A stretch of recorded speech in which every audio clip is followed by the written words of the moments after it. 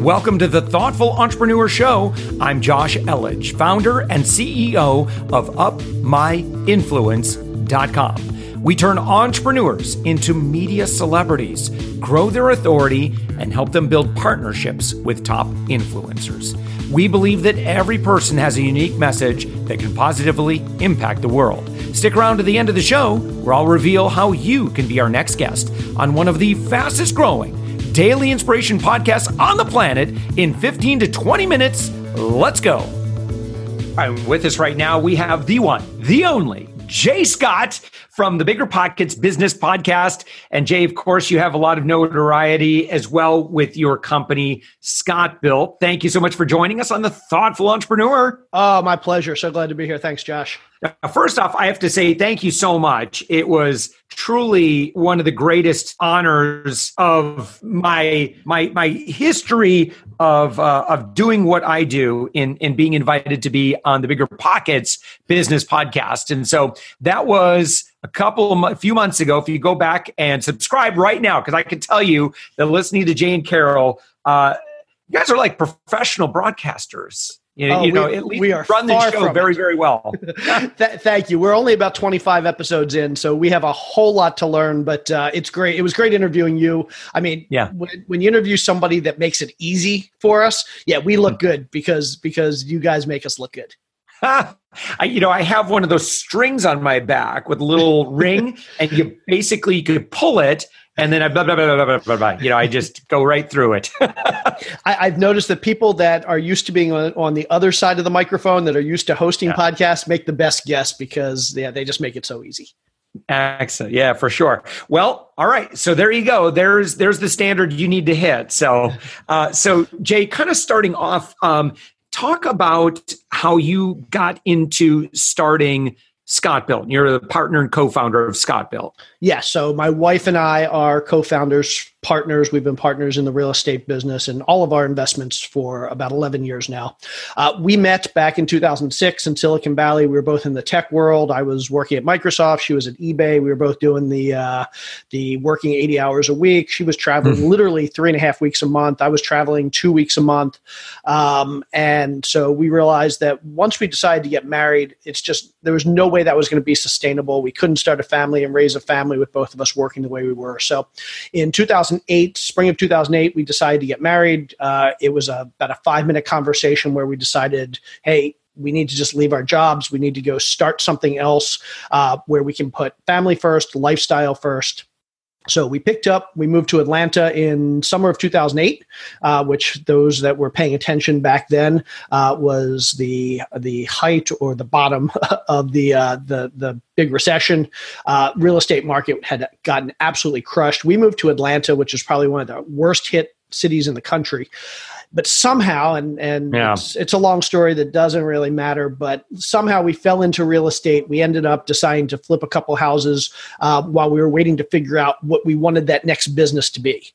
And after flipping a couple of houses, we realized, well, wait a second, we're pretty good at this. And we've actually figured out how to navigate this tough market. So after 3 or 4 or 5 houses, we said, well, maybe this is going to be our next venture. So we kind of devoted our lives full-time, or our professional lives full-time, to real estate starting in 2008. And here we are 11 years later. We've done about 500 transactions, done about 300. We've done about 300 flips. We've done rentals, multifamily, notes, mobile homes, lending, syndications, a little bit of everything.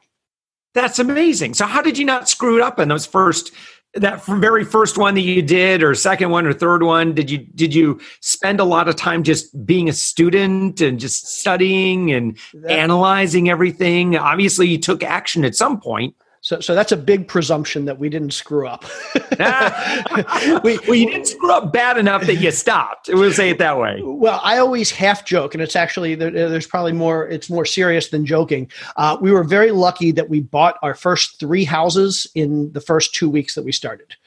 Because had we not done that, had we bought our first house and waited to see how that went before we bought any more, we likely never would have bought number 2 or 3 or 50 or 100, because that first house was a big learning experience for us. We made essentially every mistake in the book. We overpaid for the property. We underestimated the repair costs. We underestimated the amount of time it would take to sell the property. We overestimated the amount we could sell the property for. At the end of the day, we listed the property too high. It didn't sell. We ended up renting it. We put in a lease purchase buyer. 2.5 years later, they left the place in the middle of the night, trashed. So we did a second rehab 2.5 years later. And finally, after 3 years, we eventually sold that first property. Now, luckily, we had done about 50, 60, 70 properties in the meantime. So we knew what we were doing by the time we did that second rehab. The market helped us a little bit. Things were a little bit better. But the fact that we had always been tremendously conservative, I'm a very conservative person when it comes to investments and numbers. The fact that we were tremendously conservative, we were able to make all of those mistakes, pretty much every mistake you can imagine on that first deal. And we still walked away with a profit, a very small profit. It was about $1,200, but profit nonetheless.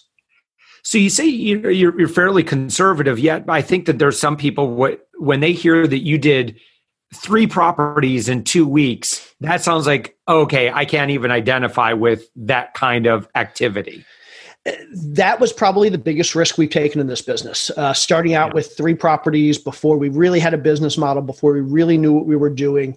But when I say conservative, I mean I spent a long time figuring out how to analyze deals, how to look at the numbers. I've always been somebody, I managed businesses back in the corporate world. So for me, the numbers and understanding the business model and understanding the analysis of the investment, that's what I'm good at. So luckily, we were more accurate on our numbers for the second and third property.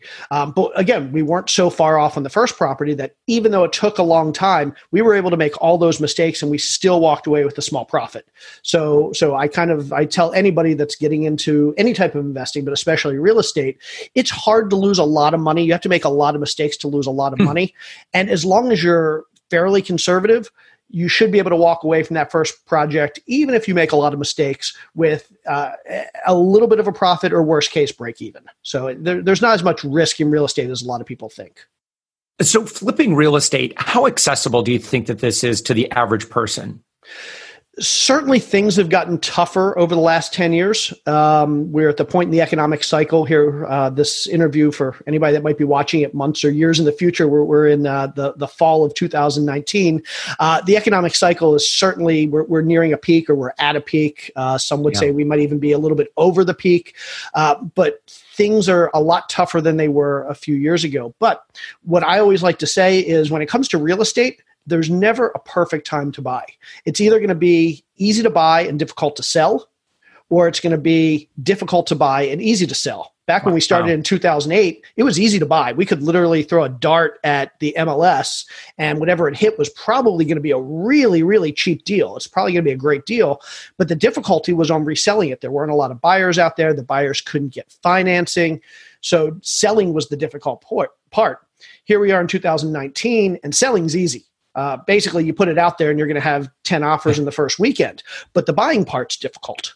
So at any point in the market cycle, you're going to find it's either going to be difficult to buy or it's going to be difficult to sell. So you just have to get really good at both sides of the equation. You have to get really good at the marketing on the sale, on the purchase side, finding deals, being able to market for deals, and you have to get really good at the marketing and sales on the back end. And if you can do both of those things, wherever we are in the market cycle, you should be okay. What if we're just kind of, as you say, kind of over the precipice, and what if we start going into crashing down, but it's a process that might take 6, 12, 18 months, for, the market continue to fall like that? Is it kind of was like, well, this is where we maybe take a little time off, because if you buy something now, you're going to lose money on it. If you don't hustle on that deal and get that out the door. I mean, what would you do in that kind of an economic situation? Yeah, I have a lot of these discussions today. That's the big question. And what I would suggest for anybody that isn't experienced in flipping houses, sitting on the sidelines, taking the next couple months, couple years, however long it takes before we actually see that downturn and the correction, take that time and use it as an opportunity to learn.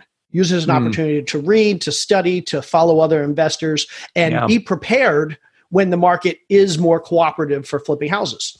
Now, for those that have flipped houses in the past that may have a little bit more experience, there are certainly things that we can be doing at this point in the market cycle. So the things that we're doing in our business, and we're still flipping, some of the things that we're doing, one, we're keeping projects quick. Like you said, it can take 3, 6, 9, 12 months to complete a deal.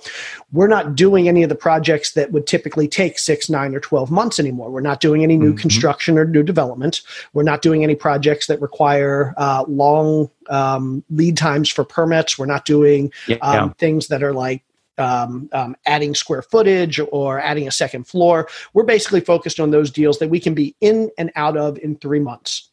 So that way, if the market does start to turn, hopefully it's not a crash in a short period of time. Hopefully it's a more a linear or more gradated downturn. And so by the time we're out of a deal or ready to get out of a deal, we haven't lost all of our profit. And then the other thing I tell people is 2008 was probably the worst market we're likely to see for a while. Certainly it could be worse, but I like to use 2008 as kind of a benchmark for worst case scenario. So what I tell people is look at what happened in your area back in 2008 and assume that's your worst case scenario in 2019 or 2020. So we've done a lot of flips in Maryland, and in Maryland on average, market dropped about 16%. The real estate market in the areas where we're flipping in Maryland dropped about 16% back in 2008. So what I like to tell people is if you're flipping in that market, make sure that your profit margins are at least 16%. There you go. So that way, if we see the worst case scenario, the 2008 scenario, we basically wipe away all our profit, but we don't necessarily go negative on our deals.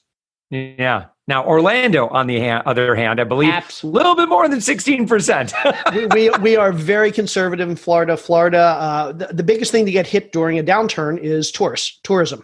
So any tourism areas, if you're in San Diego or Las Vegas or Orlando or other parts of Florida, you're very susceptible to getting hit hard during a downturn. So I tell people in those areas, be much, much more conservative, or now's a good time to be sitting on the sidelines. Nice. Okay. So you and Carol are doing a lot of properties. And then at some point you decide, maybe we should help others with this. Maybe we should educate other people with this. Maybe we should put our learnings into a book, that sort of thing. Explain what gave you the audacity to think that you could now become an expert? So it's funny. I don't think of myself as an expert, or at least I didn't. But I've always loved teaching. And back in 2008, about 3 months before we bought our first property, maybe 6 months before we bought our first property, I started a blog called 123flip.com, where I decided I was going to chronicle my first project or my first projects, basically the nitty gritty details, like down to the penny, videos, pictures, architectural drawings, so that people that were interested in potentially flipping houses could learn from all the mistakes we were making, learn from hopefully some of the successes we were having, could follow along. It was basically an accountability item for me. It was something that, hey, people are seeing me say, I'm going to go flip a house, and it forces me to actually do it because I'm writing a blog every day and people are relying on me to keep the forward momentum going. So I ended up chronicling over the next couple years my first 50 deals. And each of these deals, literally down to the penny, pictures, videos, successes, failures. Every day I would write 1 or 2 blog posts, and it was quite an undertaking, but I love it because it was an opportunity for me to analyze my business, to analyze my deals, to figure out what we were doing right, what we were doing wrong. And what I found was between 2008 and 2012, I got a very large readership for that blog. And people were very appreciative of all the information we were sharing, because back then a lot of house flippers didn't want to go into their nitty gritty financial details. They just kind of wanted to gloss over things. And so we weren't scared to share our mistakes and all the things we were doing wrong and all the things we were learning. So I was getting a ridiculous amount of email, phone calls, requests to go to lunch, to grab coffee. I'm a tremendous introvert. And people hear me on the podcast or meet me in places, and I do a good job of trying to hide that. But it's really hard for me to take phone calls and do lunches. And my wife is great at that. Carol's fantastic at that. But it's hard for me to talk to strangers. So in 2012, Carol suggested, so you have all this information. People want all this information in a nice, organized fashion. Instead of going to lunch and talking to people on the phone. Why don't you write a book? And so you can tell people, here's the information. And it was never a money-making opportunity for me. It was never, hey, I'm an expert. I want to be an author. I want to be a recognized expert in this field. It was really, I just want people to stop calling me and asking me to go to lunch. So in 2012, I wrote a book. One of the chapters ended up being really, really long. So that ended up being a second book. So in 2012, I wrote 2 books. I released that at the beginning of 2013, and things just kind of blew up. And people loved the books. And I'm now on my 5th book. We've sold over 200,000 copies. 3 of them have been bestsellers on Amazon. And so it was accidental. I never intended to try and be an authority or an expert. But one of the things I found is that just by sharing information, just by trying to give back as much as I can, I've had a lot of attention come to me as well. So it's been a good two-way street. So for someone who's got Amazon open right now, what are the titles of those books? Yeah, so the book on flipping houses was my, I guess, seminal work, if you want to call it that. It sounds funny to call it that. But the book on flipping houses is probably what I'm best known for.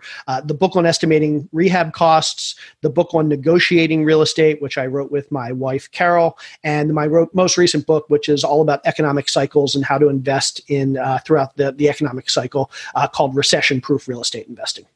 And I would imagine on your website, you've got an index to all of those. What is that website? Yeah, it's jscott.com. So I finally splurged earlier this year, and I've been trying to negotiate the purchase of jscott.com, just the letter J, scott.com, for about 2 years now. And finally, I just splurged and bought it. So you can find out more about me in the books there. Yeah. Well, congratulations on owning your name. Thank you. With the process of writing a book, did that come easy for you? I'm an engineer by trade and by education and by mindset. So I write very much like an engineer. And I think that's one of the things that a lot of people appreciate. And again, I don't take credit for it because I couldn't do it differently if I wanted to. But I think a lot of people appreciate that a lot of real estate books out there are written as more narratives. They're stories. They're motivational. I have trouble writing in that style with stories and making things motivational. I write like an engineer. So I write like a textbook. Mm-hmm. And I think that there was a gap in the real estate education market, in the book market, for textbook type pieces of work. And so for me, I literally sat down and I mapped it out like a textbook. There's 20 chapters in my flipping book, and each chapter is the next step in the process. There's basically 20 steps in getting to your first flip deal and getting through your first flip deal. And so the book is written as essentially as a step-by-step how-to guide. I've had some people who have said, yeah, you need more stories, you need more motivation. But for the most part, people have been like, this is exactly what I want. This is a no fluff step-by-step. And so that's what I'm good at. And so I've kind of found my niche in writing real estate textbook type things.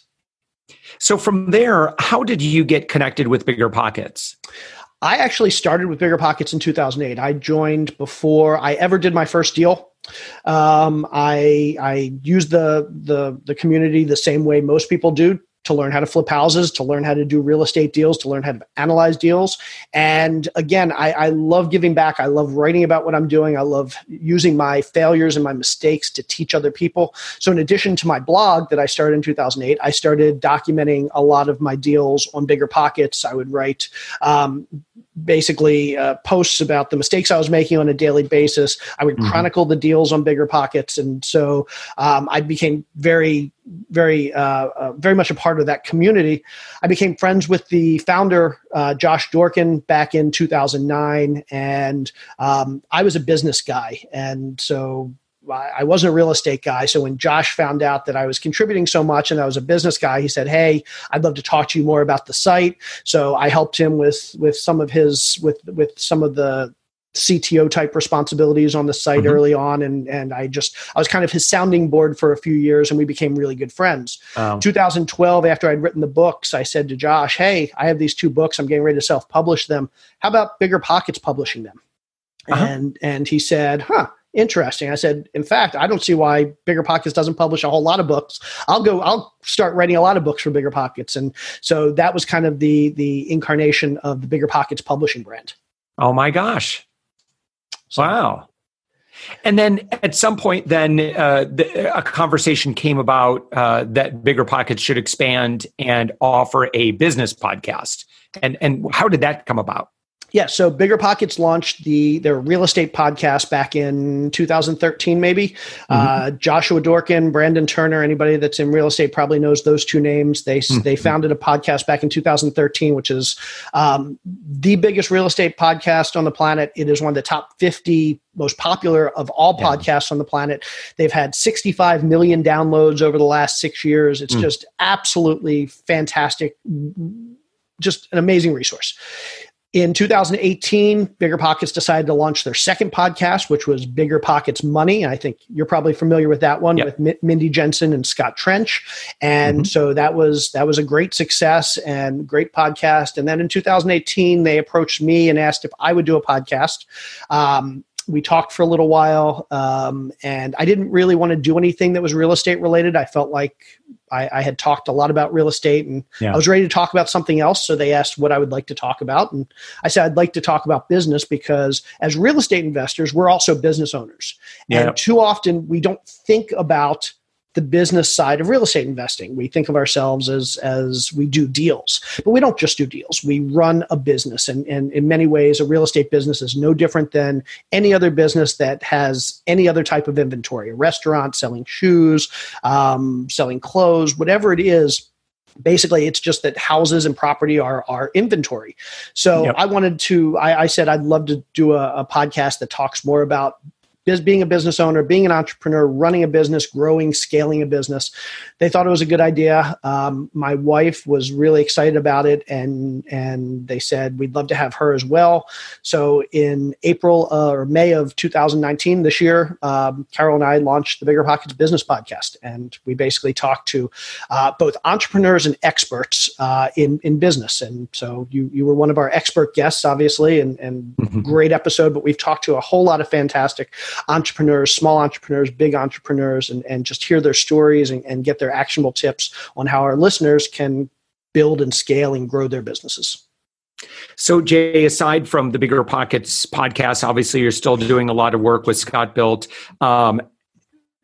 Are you comfortable in sharing your other project yet, or is that still behind the curtain? No, I think I know what you're talking about. So this is more Carol's project, but Carol has been talking for a few years about launching what's called a concierge brokerage, which is basically a traditional real estate brokerage, but they also, the brokers also help with the design side and the construction side and staging, and basically a full service brokerage for somebody that wants to not just buy or sell a house, but also do some work, renovate, and get top dollar.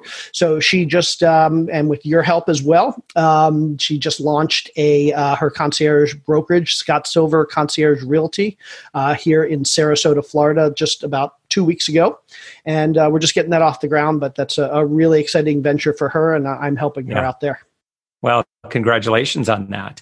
Thank you. Well, Jay Scott, again, partner, co-founder of Scott Built with his lovely wife, Carol. By the way, if you ever get the chance to meet Jay and Carol, you guys are just magnetic. Very, very, very cool couple. I'm so grateful that we met in person at Podcast Movement.